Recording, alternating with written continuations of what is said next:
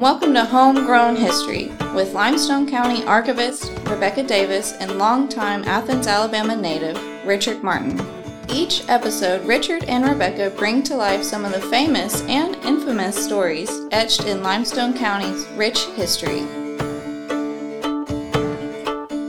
Hello and welcome to another episode of Homegrown History, your Limestone County History podcast. I am your co-host, Rebecca Davis, the archivist at the Limestone County Archives. I am here with my co-host. I'm Richard Martin, the oldest one here. That's right. Thank you for joining us again. And today we have another couple of special guests and a really great topic to discuss today. We're going to talk about the Scottsboro Boys case of the 1930s and local hero, I think he's a hero, Judge James Edwin Horton Jr.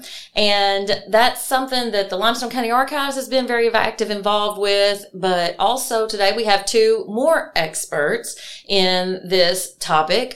First and foremost, we have Peggy Towns, who is here from Decatur. Peggy is, I think, the preeminent historian of African-American history in North Alabama. Amen. Amen. Yes, and she has written several books. She's done countless programs and outreach efforts.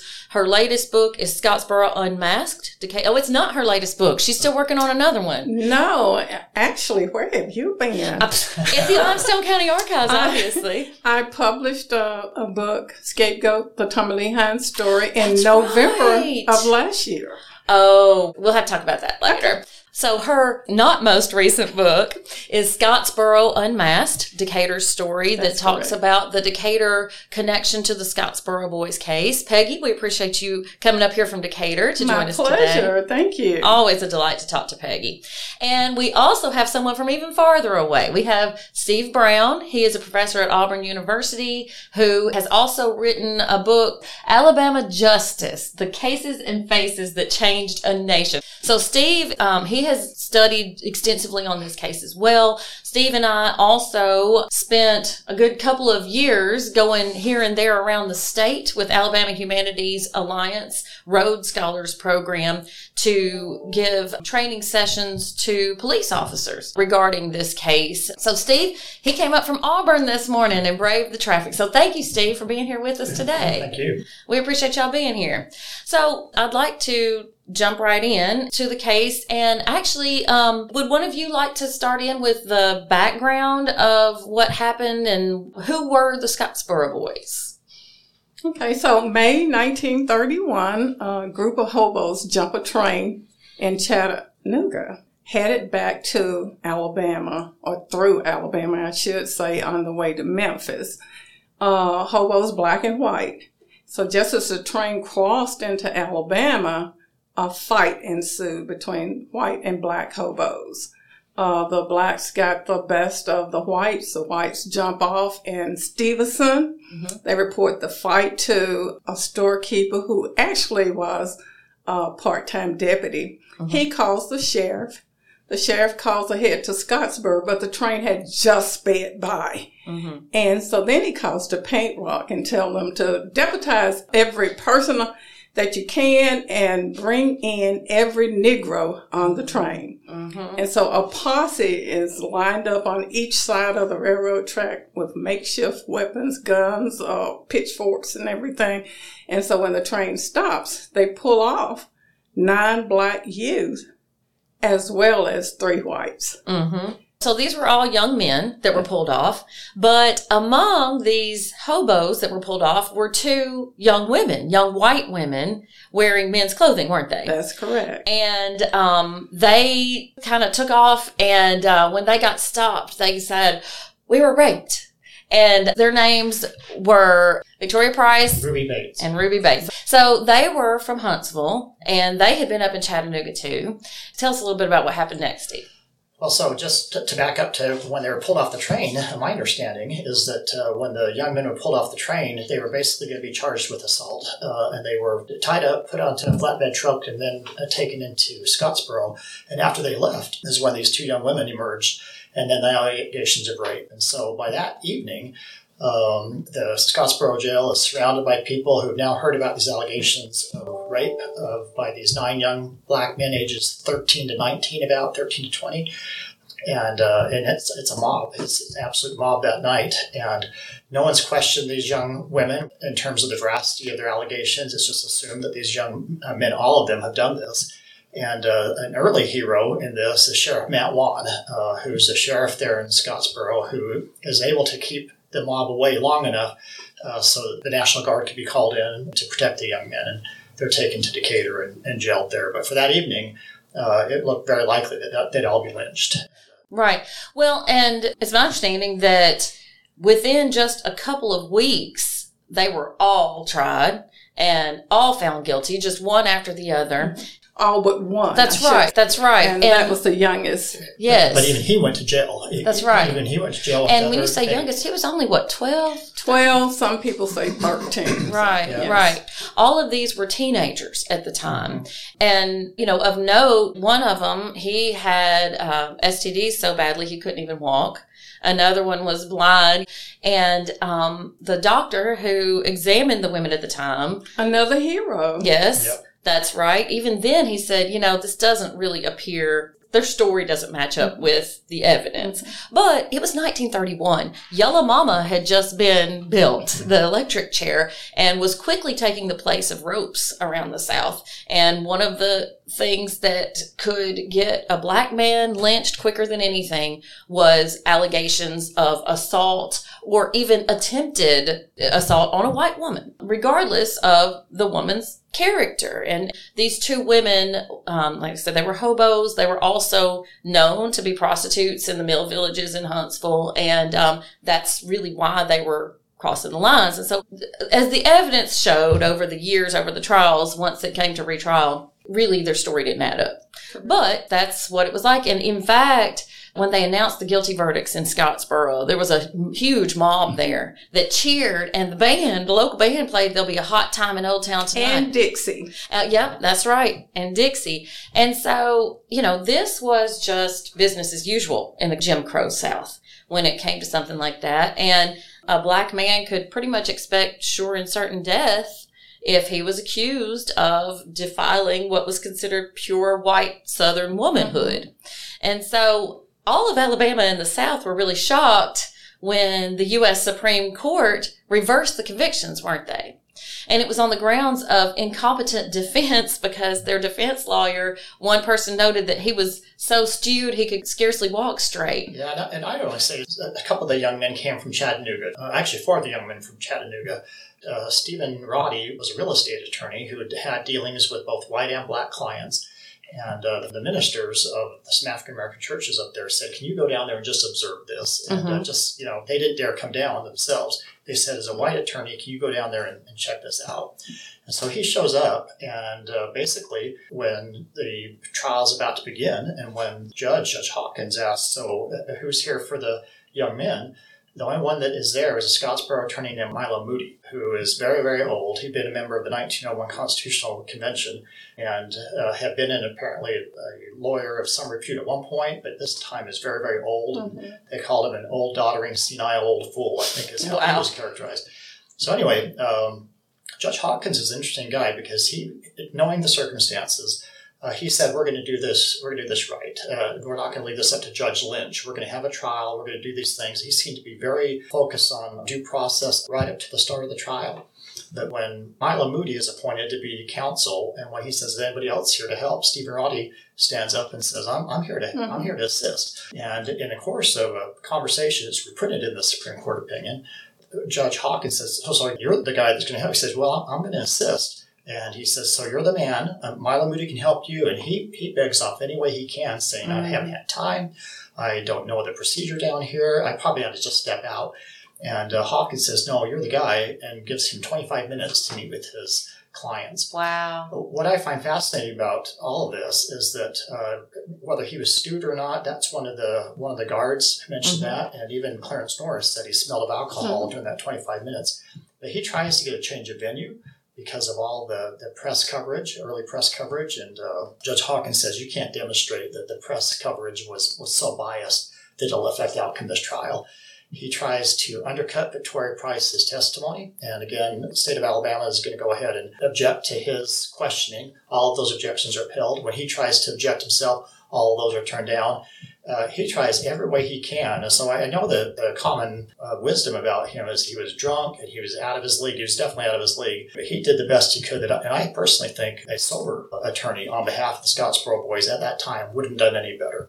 When you look at the trial transcript, he clearly is trying to gauge the best he can. But so yes, when it goes to the U.S. Supreme Court, the court says a real estate attorney from Tennessee that is having his first criminal trial in a capital case in Alabama, 25 minutes with clients, has no time to prepare. It was ineffective counsel and remands the case back down to Alabama to do it the right way. And I might add that when the case was decided here in Scottsboro, went to the Alabama Supreme Court, the Chief Justice Anderson of the Alabama Supreme Court said the same thing in dissent. Said these guys, this whole thing was ramrodded through. It should have taken more time and a little bit more care. So anyway, but yeah, Stephen Roddy definitely was out of his league. And at that same time, too, Eugene Williams, they found out that he was too young to stand trial as well. That's right, yeah. And so once they remanded it back down, then there was a change of venue to Decatur, Alabama, and the old Morgan County Courthouse. That's correct. So that's where the Decatur connection comes in. And then they had to pick a judge. And then the Athens Limestone County connection was Judge Horton. And he did not set out to be a civil rights hero. He came from a family, his father was Judge Horton Sr. He was the probate judge in Limestone County. Side note, great man, horrible handwriting. We have his probate records at the Limestone County Archives. You can't read them. They're just totally illegible. And I'm pretty good at reading old cursive, crappy handwriting these days. I have to read Richard's handwriting, and I've done it for years, and it's awful. But Judge Horton's is worse. But they were a very prominent white family here in town. They had owned slaves before emancipation. They still had the help in their family. And so, he did not set out to be, he did not come with some sort of bias of, I'm going to make my name by civil rights. But he was known to be a fair judge. And so he was tapped to take on this case, which is really sort of like what you mentioned with Roddy.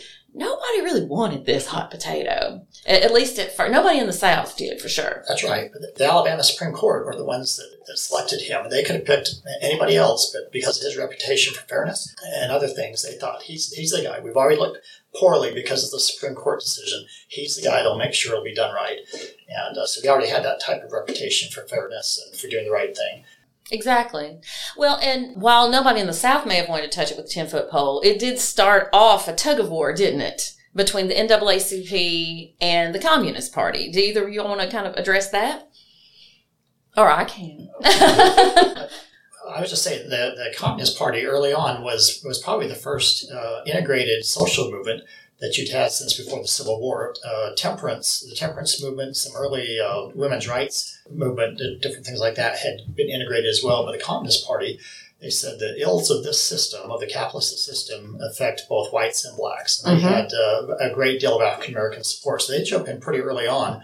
The NAACP tried to as well, but by that time, the young men, their families, had committed to the Communist Party's, again, the ILD, which is the International Legal Defense Organization, which was their legal arm. And so at that point, yes, it was a little bit of a struggle between the two. But, the other thing that's interesting, unfortunately, is that as this now, particularly during the trial in Judge Horton's courtroom, becomes a worldwide phenomenon because of the Communist Party and its worldwide presence, the young men, in my opinion, unfortunately kind of become a useful tool for both the NAACP and the Communist Party, such that when all this is over, for their purposes, the young men are kind of cast aside. And that's a sad thing to observe and watch with this. But at the time, because the Communist Party said in terms of justice and how you ought to treat African Americans and this great injustice happening in Alabama, they were the poster boys for what the Communist Party hoped they could bring about in terms of attracting more support and things like that. Right. And then the Communist Party, the International Labor Defense, ILD, they hired what at the time was the best lawyer in the country. That's correct. Samuel Leibowitz from New York. There's a very famous picture, I'm actually looking it up on my screen right now, of Leibowitz in the jail cell with all the boys crowded around him as he's taking notes. And I want to mention, while I mentioned those photos, I would be remiss not to give a shout out to the Morgan County Archives in Decatur, Alabama. They were able to acquire the photos that were taken of the first retrial. And if you want to go take a look at that, they have an exhibit there. They have a traveling version of that. And just recently, they got the witness stand that was used during that trial too. So there's a lot of great photos. You can see an image. You actually get the picture of what was going on in that retrial. And Rebecca, those are the only photographs of the trials, period. That's right. Because when Judge Callahan became jurist, he banned cameras from the courtroom. Yes. That's exactly right. So those are a treasure. Yes. Treasure.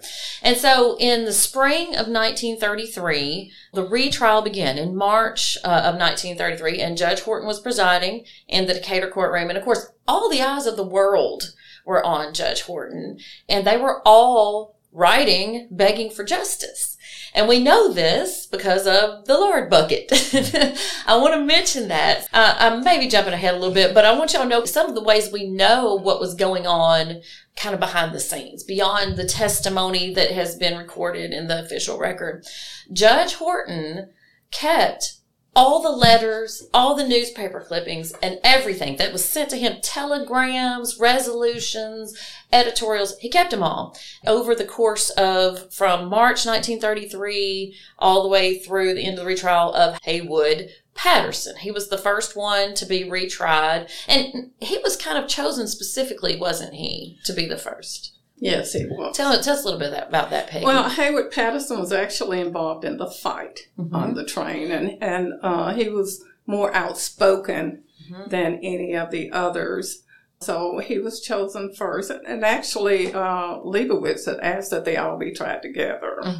And Judge Horton decided they will be tried individually. And, prior to when the actual trial started, Leibowitz, Roski, and Chamberlain had gone over to Old Town, which is a black community, and they had actually met with the Ministerial Alliance and brought people in because his first task was to take on the Alabama legal system. Right. So because of the Scottsboro boys case in Scottsboro, and they're named Scottsboro because they weren't arrested in Scottsboro, but it's because the first trial was held in Scottsboro. And I tell people all the other trials, the retrials, were held in Decatur, Alabama from 1933 to 1937. But when Leibowitz went to Old Town, what he did was garner African Americans who did not feel that they would be ostracized or that there would be any repercussions. And most people in many of the books, they talk about the first list, but there were 11 black men who were called to testify that they were qualified to serve as jurors, and that there had not been any blacks to serve on petty jurors or grand jurors that they could remember since Reconstruction, actually. Exactly, yeah. So, and many people think that there was only one list. There were actually 4 lists. And these were prominent African Americans. Most of them had 2 or 3 college educations. They owned property. They were of good moral turpitude. Yes, exactly. Yeah, so, they testified, and actually their testimony, as well as some of the men who were blacks who were from Jackson County, because of that, then we had the second United States Supreme Court ruling. That's right, because 500 or so college-educated Negroes in Morgan County at the time, none of those were chosen for the jury. It was all white, all male. 4 of the jurors actually that were chosen had actually dropped out of school before they ever even went to high school. And so these were the ones that Judge Horton, this was the jury that Haywood Patterson had. I don't think I finished about the lard bucket. He kept all the letters that were sent to him and telegrams, and he kept them all in a lard bucket. And a few years ago, when some folks here in Athens and Limestone County, headed up by the Lawyers Association, who worked to put up a statue to him, his daughter-in-law came to the archives one day and she said, I have a lard bucket at my house that's got all the letters that Judge Horton saved from the trials. would you be interested in that? I said, yes, ma'am. So we know a lot about what kind of pressure he was facing and what the reaction was, not just around the country, but around the world. I went through those letters. Yeah. Okay. They were from France. They were from Russia.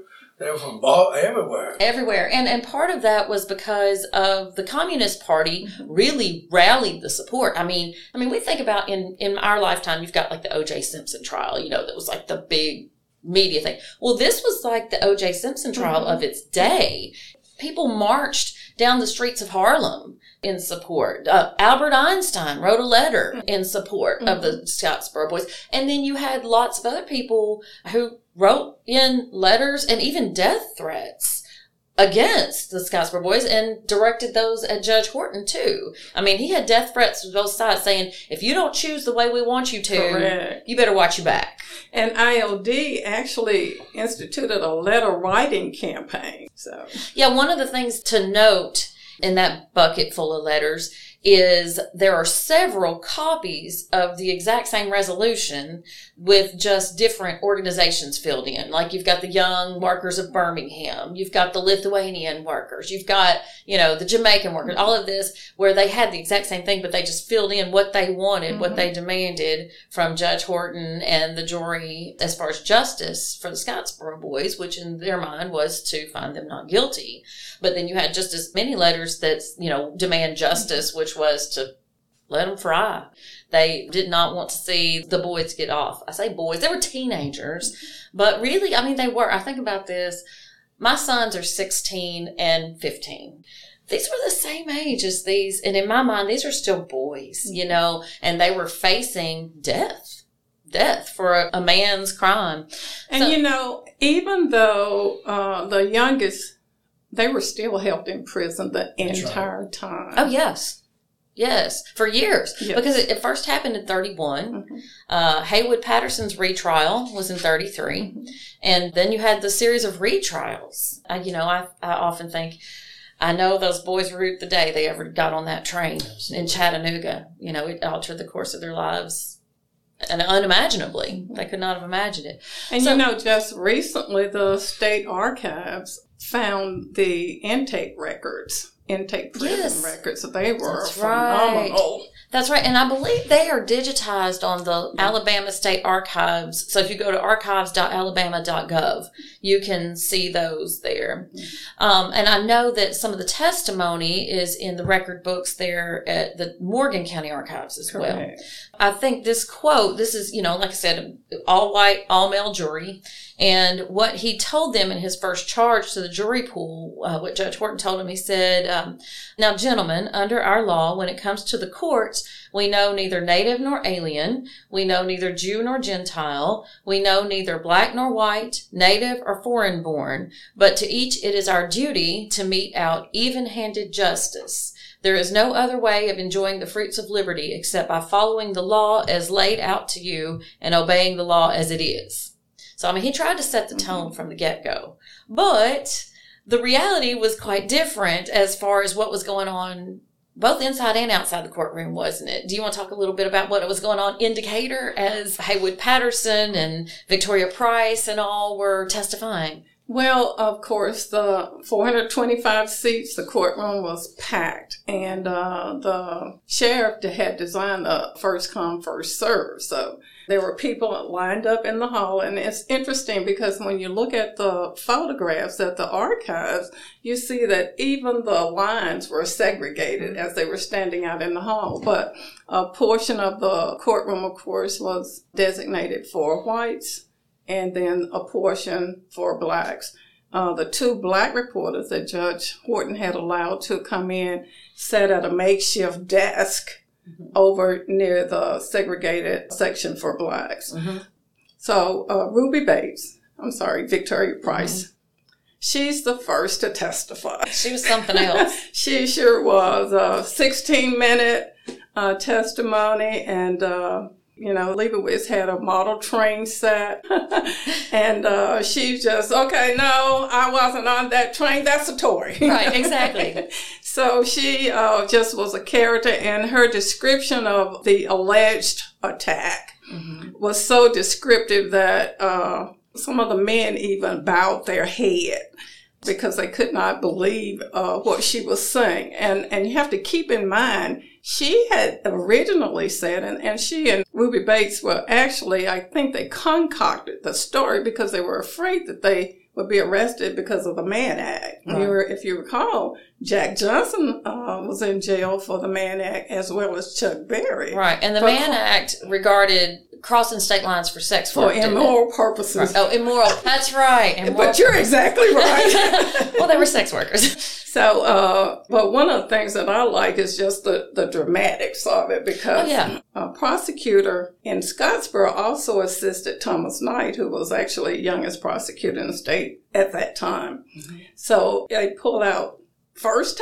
time in Decatur, it was not evidence in Scottsboro, a pair of panties, white step-ins. Mm-hmm. Yeah, that's what we called them, step-ins back then. And he asks Victoria, were these the ones that you had on? And of course, she says yes. And so they put them into evidence. And then all of a sudden, Knight gets up and he throws those panties into the juror's lap. Yeah. So it's just a lot of dramatics. Yeah, I know Leibowitz, in asking for a new trial towards the end, after all of this went down, I know he went back over some of the things that Knight did and said. And, you know, he used the N-word frequently. Yes. He said, we don't call on a, N-word to corroborate a white man's story, no matter who that may be. And I know he really just kind of gave Thomas Knight what for his biased and racist, discriminatory remarks to the jury, characterizing these young men and the lawyers and so on from New York basically as animals. Right. And that was, even today we still, and it's just, we look and we say, well, we progress, but have we really? Because you still have anti-Black, anti-Semitics. You still have that going on today. Mm-hmm. Exactly. Well, and so Victoria Price, she had her kind of scandalous testimony, and maybe it was you who had said at one point, it was like trying to nail Jell-O to the wall, wasn't it, Steve? I think Leibowitz was stunned. He is one of the best attorneys in the country, someone who's never stymied in his previous trials, and he just simply could not get her to bend at all. I mean, and she stuck to her story, as incredulous as it might be, and she just stuck to it. And I think he was very surprised by that. Right. So. Right. And there's a very striking photo of her sitting in the courtroom pointing. Yep. They said, you remember what happened, this and that? And she said, I don't know, but I do know one thing. That Negro sitting over there raped me, Haywood Patterson, and pointed at him. And you have to remember, Rebecca, that the original story is that they were at Kelly Broach's house. Right. In Chattanooga. That's right. And so then they have, Leibowitz has some blacks to come in from Chattanooga who actually saw them in the hobo jungle. And then later on, even one of the family members, she said, well, when she testified, she said, well, I went through the phone book and I did not see where there was ever a Kelly Broachy in Chattanooga. Yes. So, it's a lot of dynamics. But they had been seen in the hobo jungle with their boyfriends. And more than one occasion, not just this occasion, but previously as well. Right. And they jumped the train in Huntsville near the Glenwood Cemetery at that hobo jungle. Okay. Yes. Yeah, and they, even when Dr. Bridges testified in Decatur, he said, well, upon the examination, what I found was a lot more consistent with that story of the hobo jungle than what you would find if you had two women who had been assaulted repeatedly by multiple men, that on a train. That's more, what they described the hobo jungle was more without getting too graphic. But the testimony was graphic. It was especially, in a day and age when people wouldn't even say the word pregnant because that was, scandalous. And that is of note because when Judge Horton rendered his decision that we'll talk about in a few minutes, he laid out the testimony. And tell about Judge Horton's background and why he might have possibly laid out that medical testimony. He was a doctor. He was a trained doctor. He had gone to medical school.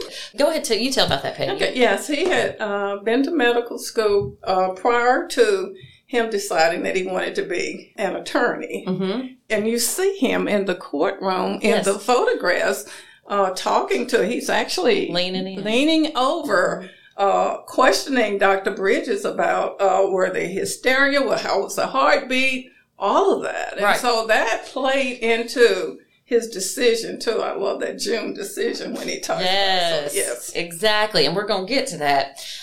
So after the first day of testimony, which Victoria Price, that's when she testified. Haywood Patterson didn't testify until the next day. But in the meantime, it was a hot mess outside in Decatur. I mean, that's just the only way to put it. You had a mob outside, a whole carloads of folks from Huntsville and Scottsboro were trying to come to, quote unquote, take care of Leibowitz and the Scottsboro boys.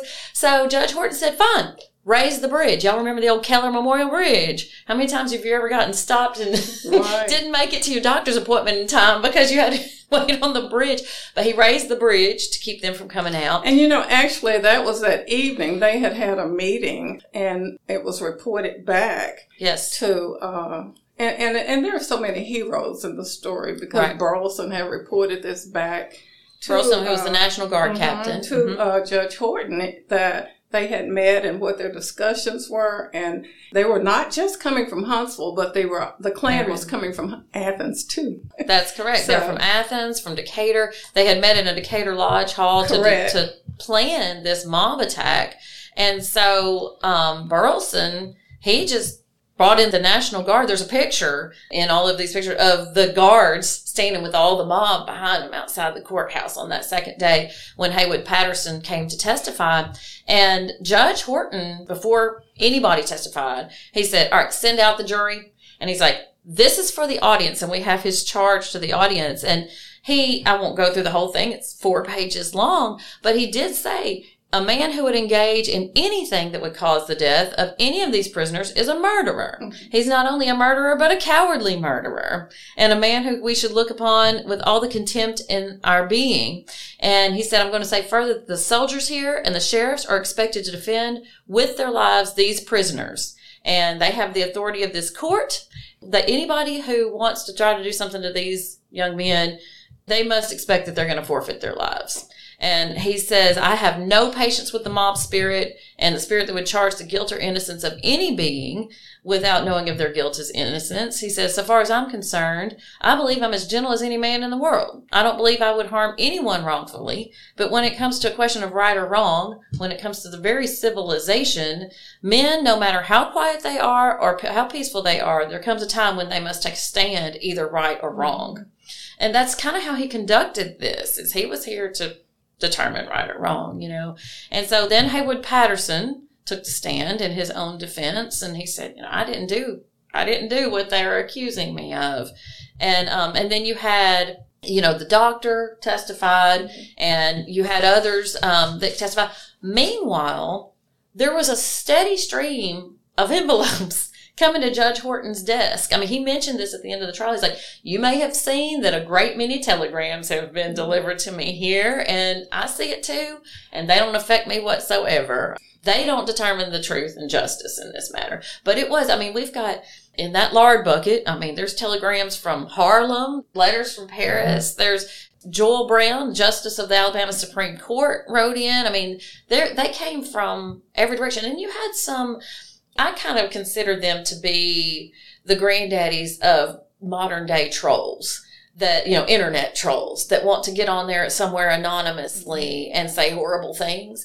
Well, that's not a new thing in this world. There were some that signed Justice, or a Civil War veteran of the South or of the North, who wrote in just really some hateful, horrible things, assigned anonymously. And these were some of the things that were coming to the judge in the middle of this very intense trial. And you talk about the telegraph. You do know that they had a makeshift telegraph office that was put up just for that trial. No, I didn't know Yes. that. Was it there in the courthouse? No, it was across the street from the courthouse. Wow, no wonder there was just such a flood of telegrams coming in.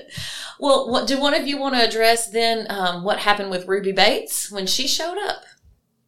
I'll only say that having, in the initial trial, corroborated everything that Victoria Price had said, and then she kind of disappeared off the map. Ruby Bates did, and so it was a great concern that you have one of the women who was alleged to have been raped, but not the other one. Mm-hmm. When she shows up, though, she looks very, very different, and she doesn't look like somebody that had been in a hobo jungle. Doesn't even look like dressed as a Southern woman typically would back then. She's dressed to the nines in very fashionable, up-to-date Northern style.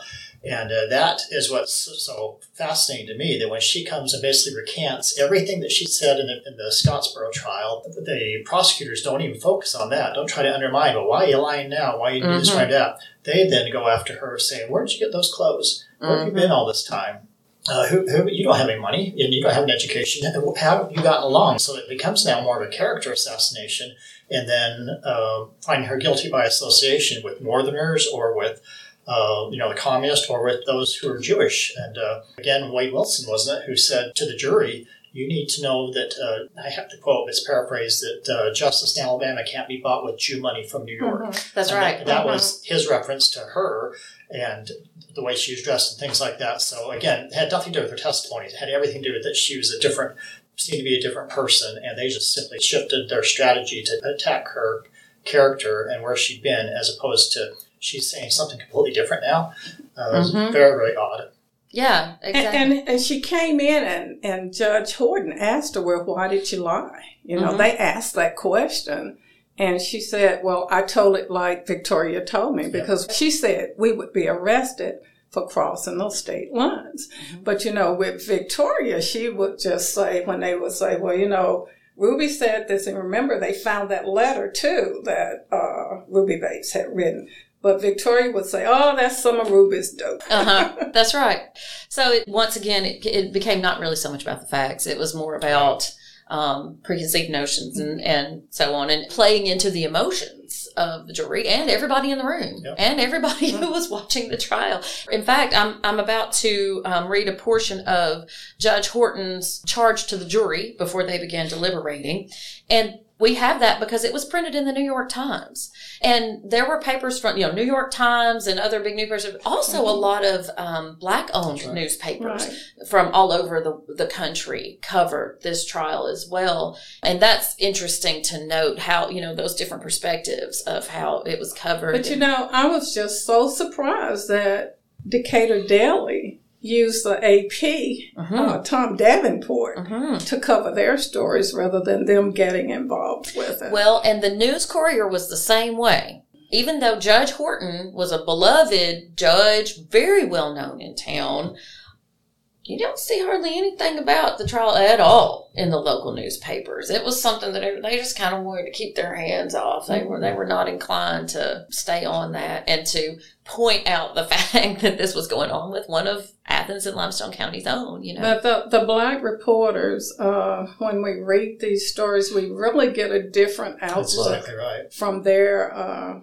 we do see things differently. Sure. So, I pulled a lot of things from the Afro paper in the Norfolk Journal in my book because of their covering. So they told how they interacted with the neighborhood, and they told what they saw, too, in the courtroom. So I would like to go into that more. I think what we need to do is create a bit of a cliffhanger because we're running up on the end of this episode. This case is just fascinating to me, and I love talking to y'all about it. I want to tell y'all about Judge Horton, what he told the jury before they went to deliberations, and then y'all going to have to come back for part 2 to find out what happened. What do y'all think? Let's do it. Okay, so they get to the end of testimony. Was there anything else y'all want to mention about the testimony before we go to deliberations? We're going to deliberate, and we're going to come back. All right. So when Judge Horton, when the testimony was complete, and he charged the jury, he said, take the evidence, sift it out, and find the truths and untruths, and render your verdict. It will not be easy to keep your minds solely on the evidence. Much prejudice has crept into it. It has come not only from far away, but from here at home as well. I have done what I thought to be right as the judge of this court, no matter what the personal cost to me might be. I want y'all to stick a pin in that little phrase there. You are not trying whether or not the defendant is white or black. You are not trying that question. You are trying whether or not this defendant forcibly ravaged a woman. You are not trying lawyers. You're not trying state lines, but you are here at home as jurors, a jury of citizens under oath sitting in the jury box, taking the evidence and considering it, leaving out any outside influence. Things may vex you. I might say that the court has been vexed about a great many things. It may have been evident to you that a great many telegrams came in here to me since I have been here. But gentlemen, they do not affect me whatever, or the great principle which the court desires to be see done, and the great thing the jury desires to see done, and that is to see justice done in this case. And this is the part that this is a quotable quote right here. And it's so timeless. We are a white race and a Negro race here together. We are here to live together. Our interests are together. The world at this time and in many lands is showing intolerance and showing hate. It seems sometimes that love has almost deserted the human bosom. It seems that only hate has taken its place. It is only for a time, gentlemen, because it is the great things in life, God's great principles, matters of eternal right, that alone live. Wrong dies and truth forever lasts, and we should have faith in that. And with that, he remanded it to the jury. And with that, we're going to call a halt to part 1 and come back for part 2, where you can get to hear the rest of the story of Judge Horton and the Scottsboro Boys in this case. What do y'all say? That's good. All right. So with that, thank you for joining us for this episode of Homegrown History, and come back next time to hear the rest of the story.